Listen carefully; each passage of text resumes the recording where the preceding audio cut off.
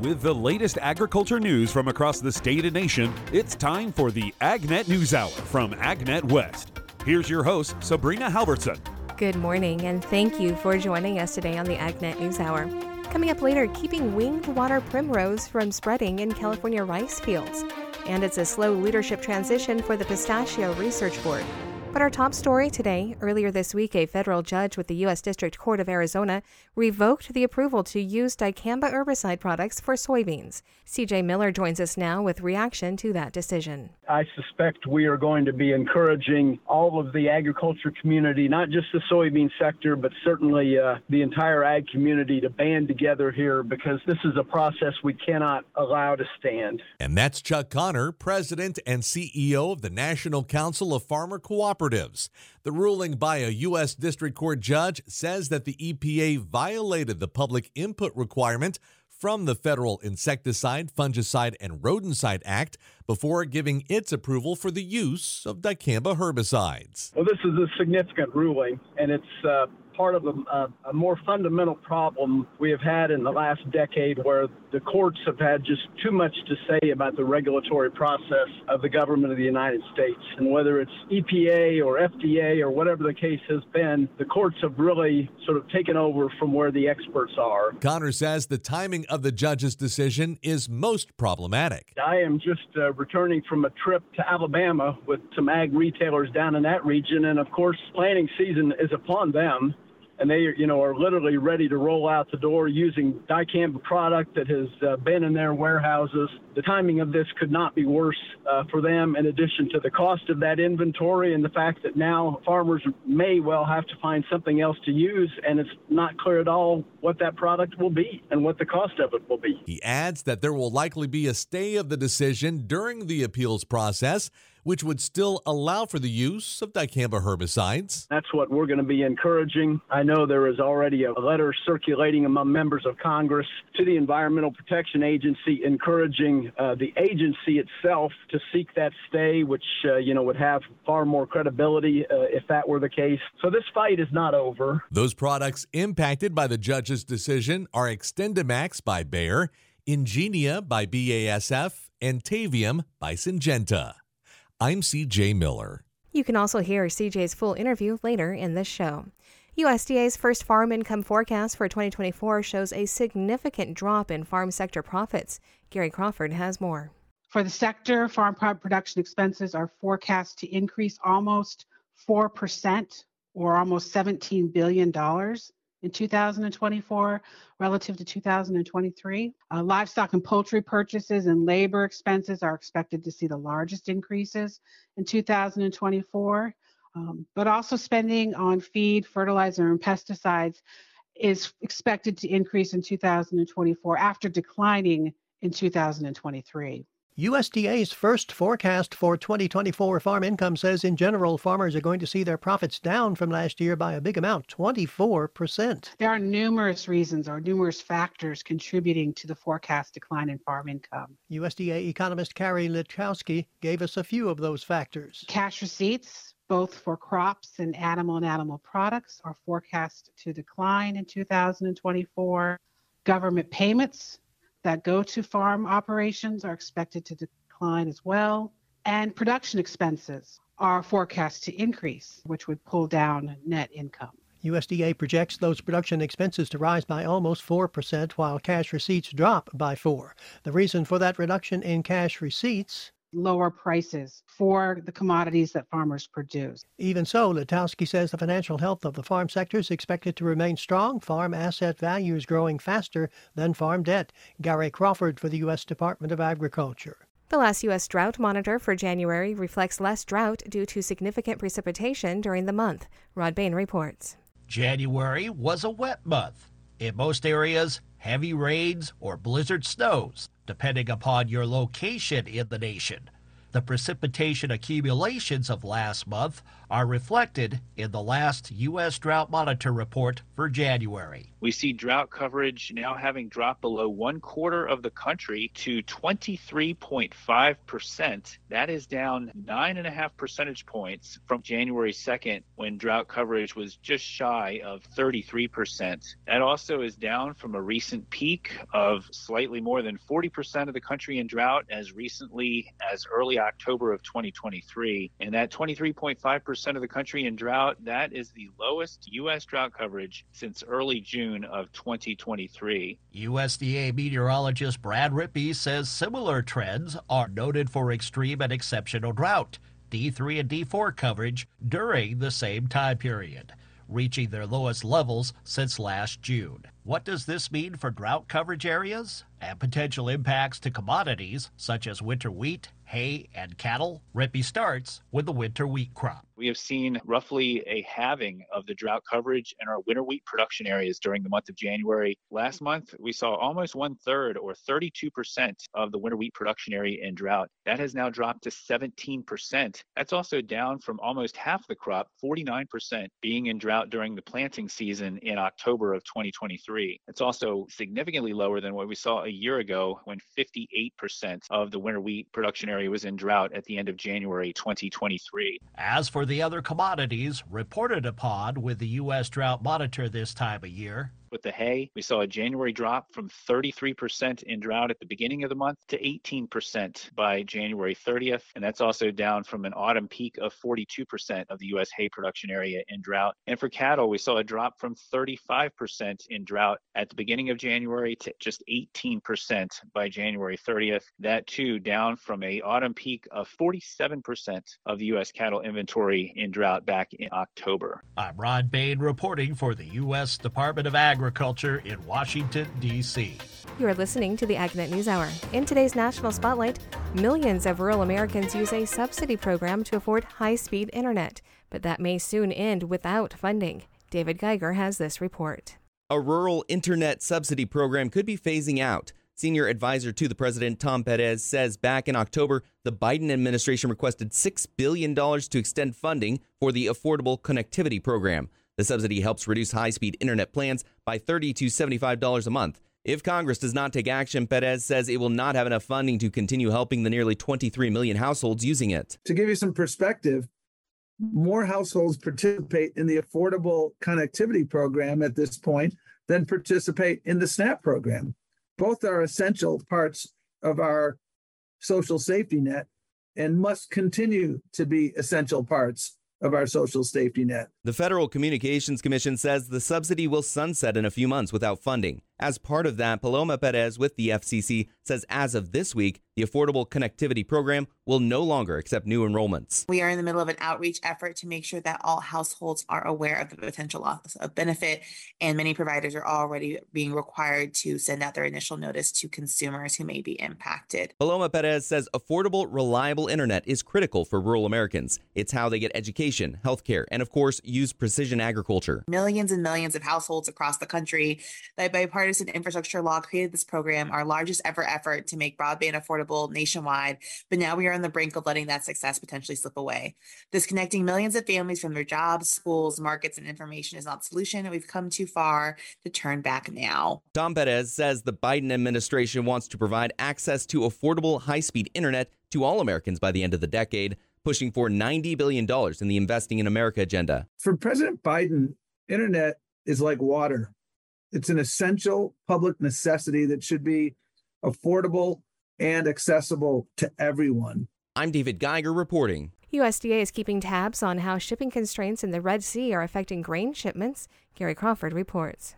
The problems in the Red Sea are, of course, in some cases causing some changes in how wheat and other grains are being shipped around the world, if they're being shipped at all. Where ships might have, previously gone through the Suez Canal, now they have many more being diverted all the way below South Africa and around. And USDA Outlook Chairman Mark Jekanowski says to the extent that grain shipments may be rerouted or canceled altogether. That can have implications for, overall grain trade and potentially even shift some business to the U.S., which could make U.S. supplies more competitive to certain global markets, just based on logistical advantages.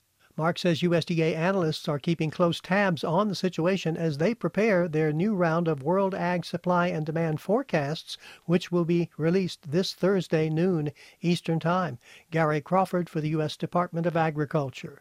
That's today's National Spotlight. Now here's today's Livestock Report with John Harris. With 1 month still to be reported, U.S. pork exports to Mexico have already set an annual record for 2023. U.S. pork loin is an emerging star in the market, and with support from USDA and the National Pork Board, the U.S. Meat Export Federation conducted a host of promotions in Mexico showcasing the loin. Lorenzo Elizalde, USMEF's Director of Marketing and Trade in Mexico, recently detailed these activities for pork industry leaders. The U.S. pork truck has made a tremendous contribution to promote pork loin.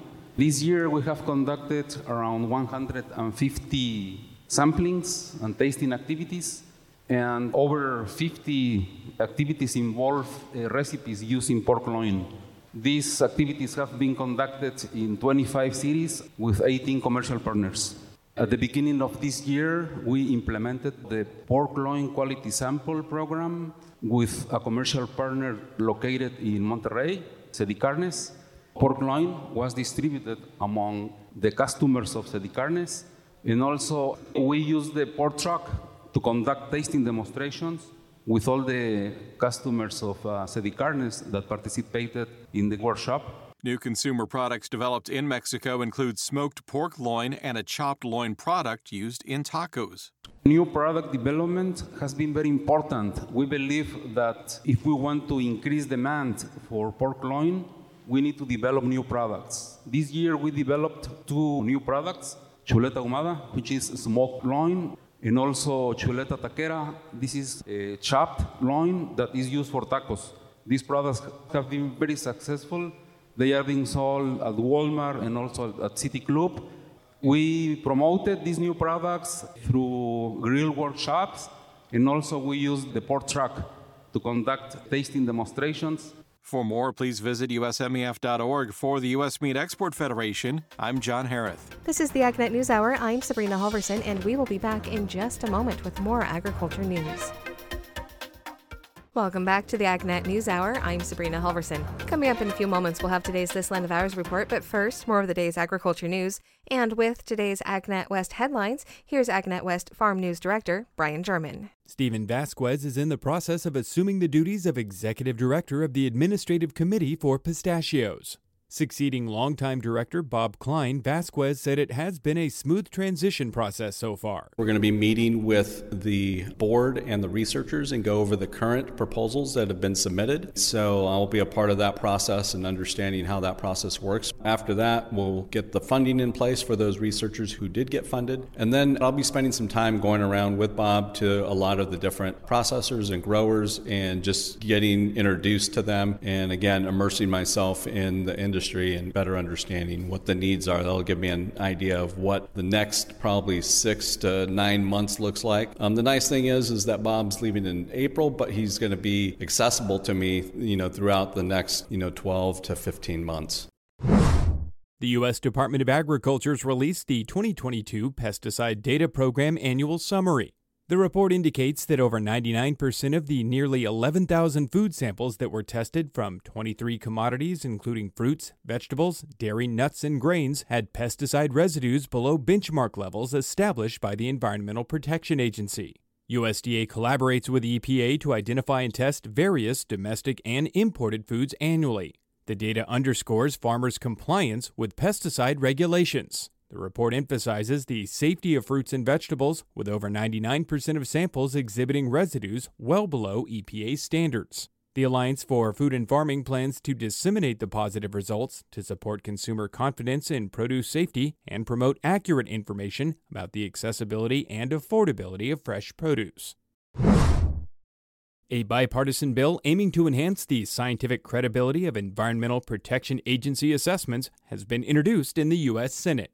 The Sound Science for Farmers Act responds to concerns raised on the EPA's proposed changes to its chemical risk evaluation framework, which could impact agriculture. The bill mandates the EPA to share assessments with other agencies for a 90-day review and comply with executive order and docketing requirements. It emphasizes full, transparent peer reviews for assessments affecting agriculture, assessing scientific quality, transparency, and real-world exposure. The proposed legislation addresses worries about potential nationwide bans or impractical workplace standards that could disrupt farming operations. Supporters of the legislation include the American Farm Bureau Federation, the Fertilizer Institute, and the Agricultural Retailers Association. Rice growers are advised to be on the lookout for winged primrose willow. Rice farm advisor Whitney Brim-DeForest described what kind of issue the weed can be. We really just want people to be on the lookout, especially if it's spread further south. We really want to get on the ball if that has happened. So I want people to be, just paying attention. And it's got very tiny seeds. And so it's really easy to move it around on equipment and things like that. So if people do have it, we want to be careful about spreading it. And it is managed by a couple of our herbicides. The best one is Grandstand. So some of our rice herbicides do work on it. But if it's in the middle of a field or like an irrigation canal where it's a little bit hard to spray, then Rogaine also works. But you have to make sure you get the whole plant out of the ground because it can re-sprout from the roots and re-sprout from the plant parts. So it's a little bit of a tricky one to manage, unfortunately. The 2024 North American Biochar Conference is coming up next week in Sacramento. Presented by the U.S. Biochar Initiative, the conference is being held at the Safe Credit Union Convention Center in Sacramento, February 12th through 14th. The conference serves as an opportunity to learn about the stable high-carbon soil amendment biochar, which shows great potential in improving soil health, mitigating climate change, and protecting food supplies. The theme for this year is Climate Action with Biochar for Economic and Ecosystem Resilience. The conference will provide an opportunity to connect with executives, practitioners, finance teams, local governments, and organizations leading biochar innovation and learn about practical solutions to challenges in biochar application, carbon removal, and sustainable agriculture. Registration information for the conference and a full agenda is available at biocharconference.com. I'm Brian German for AgNet West Radio Network. Welcome back. Wings are on the menu for the big game this weekend. That's coming up on This Land of Ours. With the second biggest eating day of the year after Thanksgiving upon us, there's no hotter time for chicken wings. According to the National Chicken Council's 2024 Wing Report, Americans will devour 1.45 billion wings while watching Kansas City and San Francisco battle for the championship trophy. That's enough wings for every man, woman, and child in the United States to eat 4 wings each. If you ate 50 wings every day, it would take you 79,452 years to eat all 1.45 billion. It's enough to put 693 wings on every seat in all 30 NFL stadiums. And if laid end to end, they would stretch a third of the way to the moon. That's a lot of wings, but still this year's projection is flat compared to 2023, with USDA reporting chicken production levels are slightly down from last year, and wing stocks in cold storage down 13% compared to the year prior. Staying on the Super Bowl Sunday theme, one food safety expert says the food safety practices of many of us on Super Bowl Sunday might need further review. Gary Crawford has more. Yes, it's hard to believe, but it is Super Bowl time once again. And this year, it's estimated over 43 million U.S. homes will be hosting Super Bowl parties with those special football foods. Chicken wings and some nachos, chips and salsa, all of those good foods. That's Meredith Carruthers with the Agriculture Department's Meat and Poultry Hotline, the number of which is on her jersey printed there. And we'll give you that number in a minute. Of course, Super Bowl parties can range in size from 3 or 4 people to 100 or more. But Meredith says food safety steps are going to apply no matter how large or small your gathering is. The only thing that might differ are, the quantities of food. But not the food poisoning problems that could happen if those foods are not prepared and handled properly. And now come the expected bad football puns, right, Meredith? Yeah, we've had our fun share of football puns in the years we've been doing a Super Bowl campaign. So in the kitchen, if you are the quarterback, if you're cooking chicken wings or any other kind of chicken, you want to make sure your chicken is cooked to a safe internal temperature of 165 degrees Fahrenheit as measured by that food thermometer. And if you don't, then of course the penalty flag is down. Meredith says if you don't get that chicken up to 165 degrees, any bacteria in it or on it could survive and multiply. And she says you need to get that poultry to 165, any poultry, ground ground beef, 160 degrees. Steaks, roast chops, 140 with a 3-minute rest time. But undercooking's not the biggest infraction on Super Bowl Sunday, is it? So I'd say the biggest mistake is definitely leaving foods out for way too long. Now, as they play, the football players have a constant eye on the clock. And, of course, at the end of each half... So right after 2-minute warning. But Meredith says in food safety, it's the 2-hour warning. If you leave perishable items, wings, salsas, slices of meat for sandwiches, if you leave them at room temperature longer than 2 hours, bacteria inside or on them from the air, from people's hands, can multiply very quickly. And the usual Super Bowl gathering, of course, is not 2 hours. It's 3 to 4 hours long. You've got the pregame, first half, halftime show with Usher, and the second half, and then the post-game. So during the Super Bowl... Paying attention to the timing that food is out is super important. She says we need to keep hot foods hot, cold foods cold, some way or other, or at least replace foods that have been out at room temperature before the 2-hour warning. And that way... There is no foul.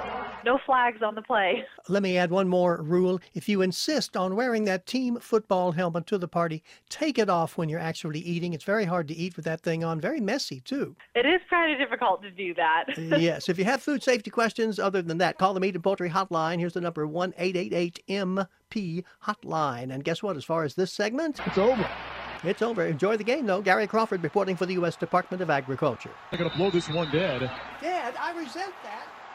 The Agriculture Department's premier Outlook event reaches a 100th anniversary milestone in 2024, a mix of both traditional offerings and programs with some changes. Rod Bain previews this year's USDA Agricultural Outlook Forum in this edition of Agriculture USA.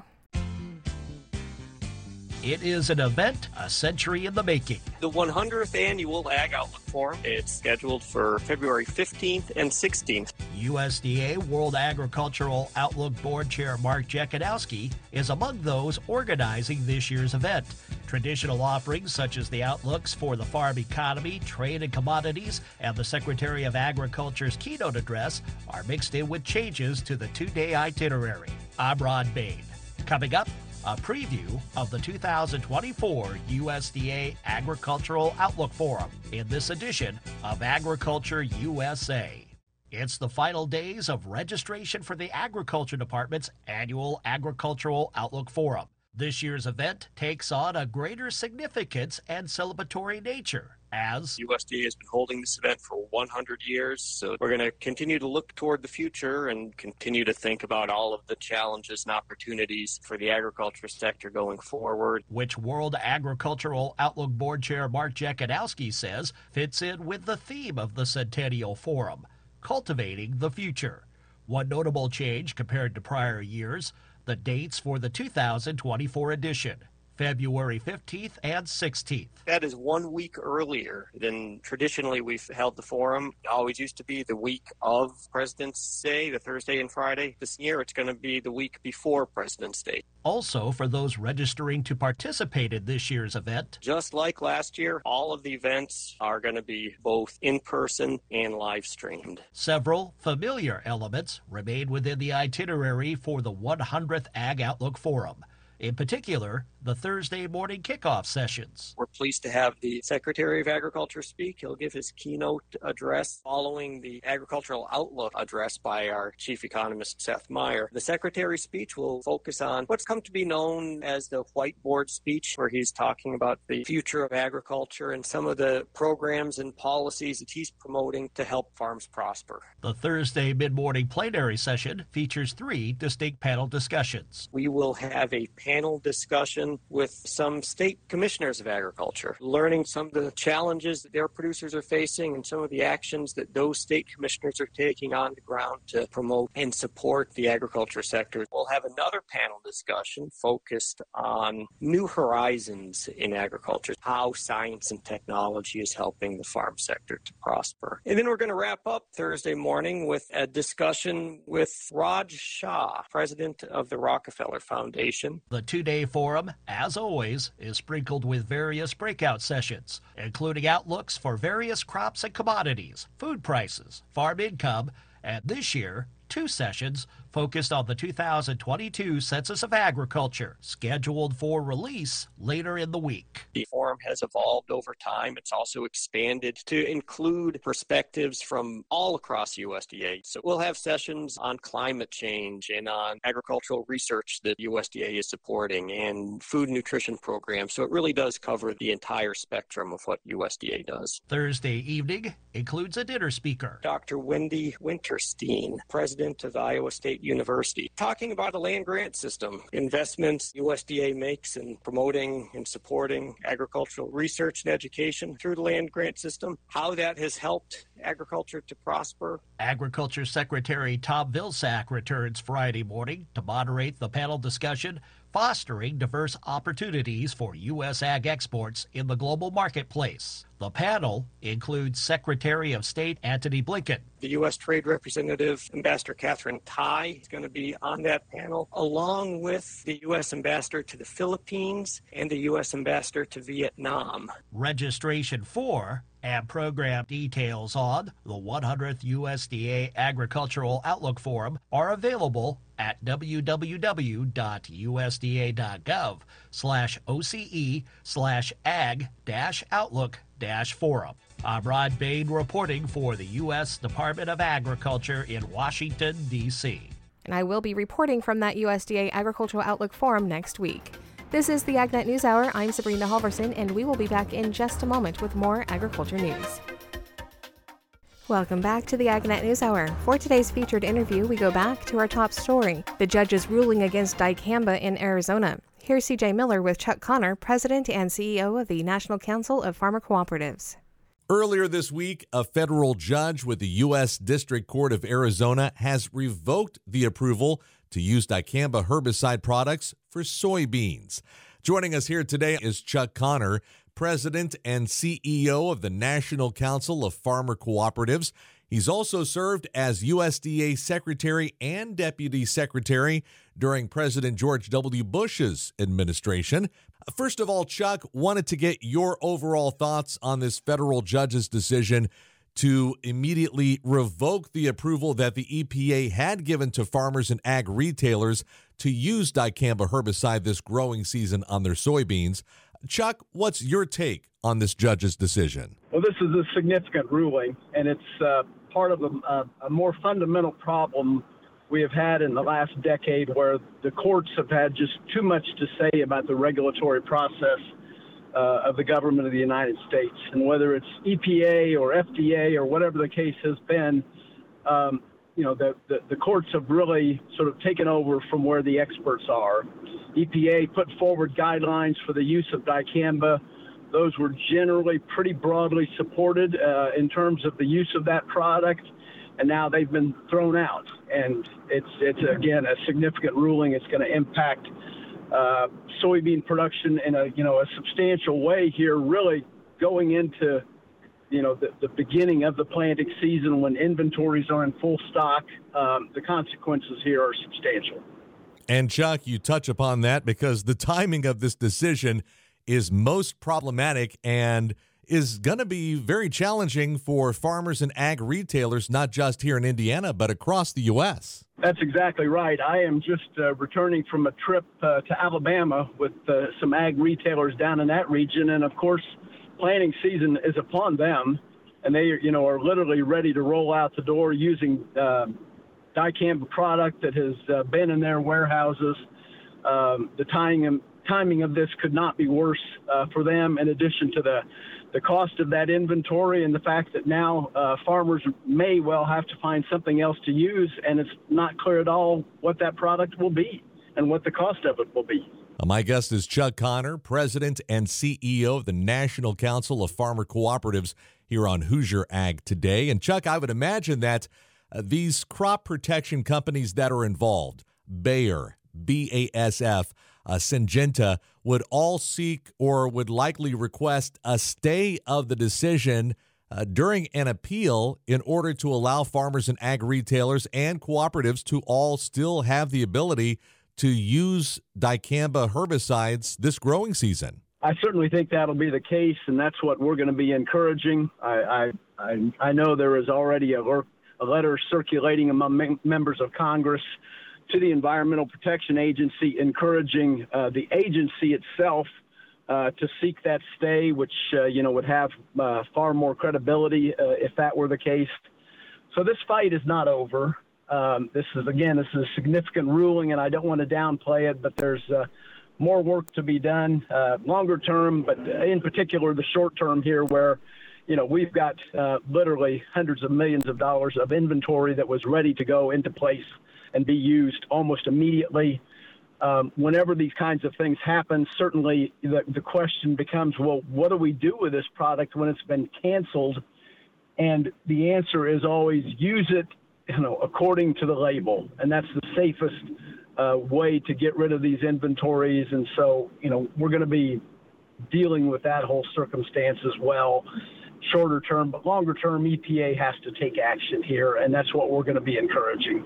Well, and this U.S. District Court judge in Arizona saying the EPA didn't follow through with its due diligence in terms of the Federal Insecticide, Fungicide, and Rodenticide Act and not seeking public input, the proper amount, I guess, of public input before giving its approval.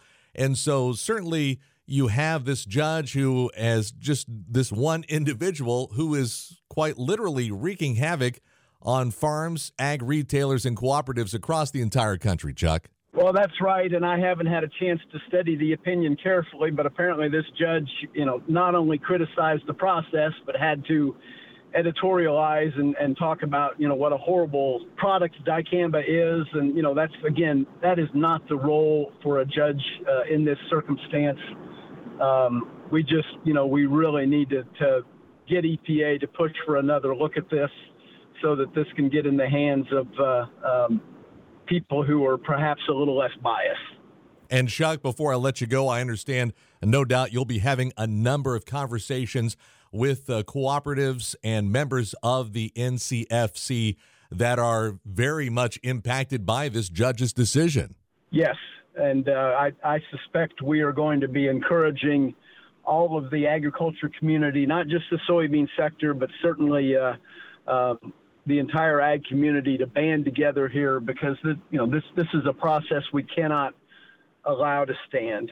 We need our agricultural chemicals in order to provide the food and fiber for America today.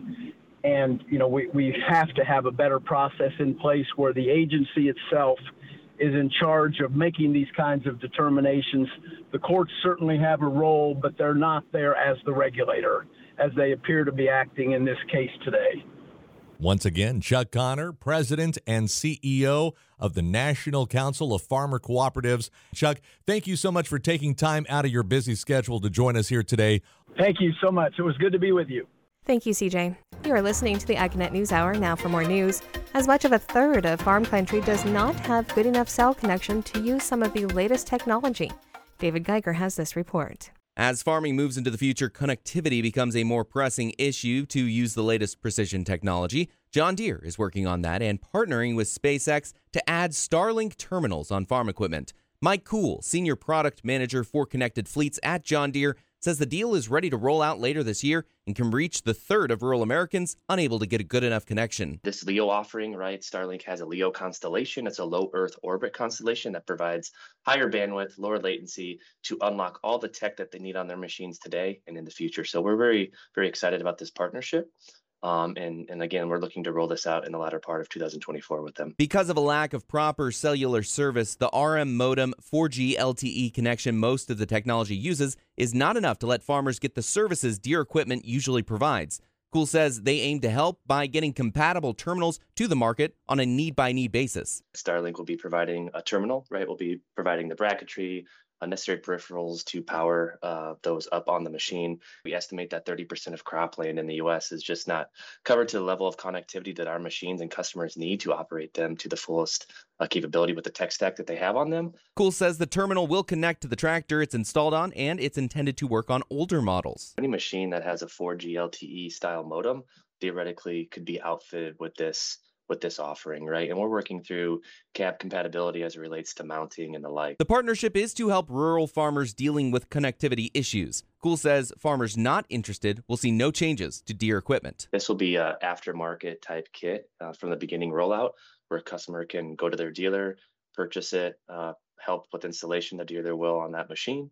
And ultimately, it will just connect that machine. There are no commitments now, but Cool says theoretically, farmers may use their Deere tractor and Starlink terminal to also connect devices. That is one of the use cases that we've seen, where obviously if you don't have cell connectivity for your machine in rural America or rural Brazil, there's an opportunity to connect devices to that as well. Again, we'll be smart with that. But we're not going to close any gaps at this point, but more to come on that. Ultimately, Cool says they are excited about the partnership and its potential with connectivity. We feel confident that this solution will help those in rural America or rural Brazil, right, to close that connectivity gap once and for all. Again, John Deere and SpaceX partnering to add Starlink terminals at the end of 2024. I'm David Geiger reporting. How have present western water reservoir levels and snowpack accumulations this winter factored into what might be the water supply outlook for farmers and irrigators later this year? Rod Bain reports. For farmers and irrigators, it's a good news, kind of sort of depending where one is at good news, scenario at this point in the western water supply accumulation season. The good news first, according to USDA meteorologist Brad Rippey. From last winter's wet season, we still see reservoirs in reasonably good shape across much of the western U.S. If you look at the 11 western states, 9 of them have statewide reservoir storage in January that is above normal for this time of year. With New Mexico and Washington State as of January's end, the exception to that. And when it comes to California, where mountain snowpack runoff serves as its primary H2O source, the reservoir situation is good. In January, we see storage at 117% of average for this time of year, almost 2/3 of capacity. And compare that to 1 year ago when we saw storage at just 77% of average and 42% of capacity. Much of this a result of last winter's above normal precipitation, particularly the multiple atmospheric rivers that flowed over California and the Intermountain West. Rippey is quick to point out that for the reservoirs of the Colorado River system, there is still the issue of chronic generational drought to deal with. So even though we have seen some recovery in the Colorado River Basin, we still see, as of January, the storage just at 59% of average and 37% of capacity. The mixed bag of news, however, stems from this winter's western mountain snowpack accumulation, or lack thereof, depending on the locale. We have seen several atmospheric river events that have punched inland, especially from Oregon to the Central Rockies, kind of taking an east-southeastward track across the west. Those areas are doing quite well, both in terms of season-to-date precipitation and snowpack. Some of our best areas include southeastern Oregon, southern Idaho, and northern Nevada, and then stretching into the Wasatch Range of Utah. Yet below normal snowpack levels are found in a stretch from the Sierra Nevada and Arizona and the northern Rockies, with emphasis on western Montana. So for those east-facing rivers like the Missouri that depend on runoff from the eastern slopes of the northern Rockies, that could be a concern as we head into the spring and summer of 2024. I'm Rod Bain reporting for the U.S. Department of Agriculture in Washington, D.C. That's today's top agriculture news. I'm Sabrina Halvorson. Thank you for sharing your morning with us. To get more information on the topics you heard today, visit AgNet West online at agnetwest.com. You can also stay connected by following us on our social media at AgNet West on Facebook, Instagram, and Twitter. You can also find our broadcast team of Brian German and Sabrina Halvorson on Facebook and Twitter. Thank you for listening to the AgNet News Hour from AgNet West. AgNet West Radio Network, your primary choice for agriculture news.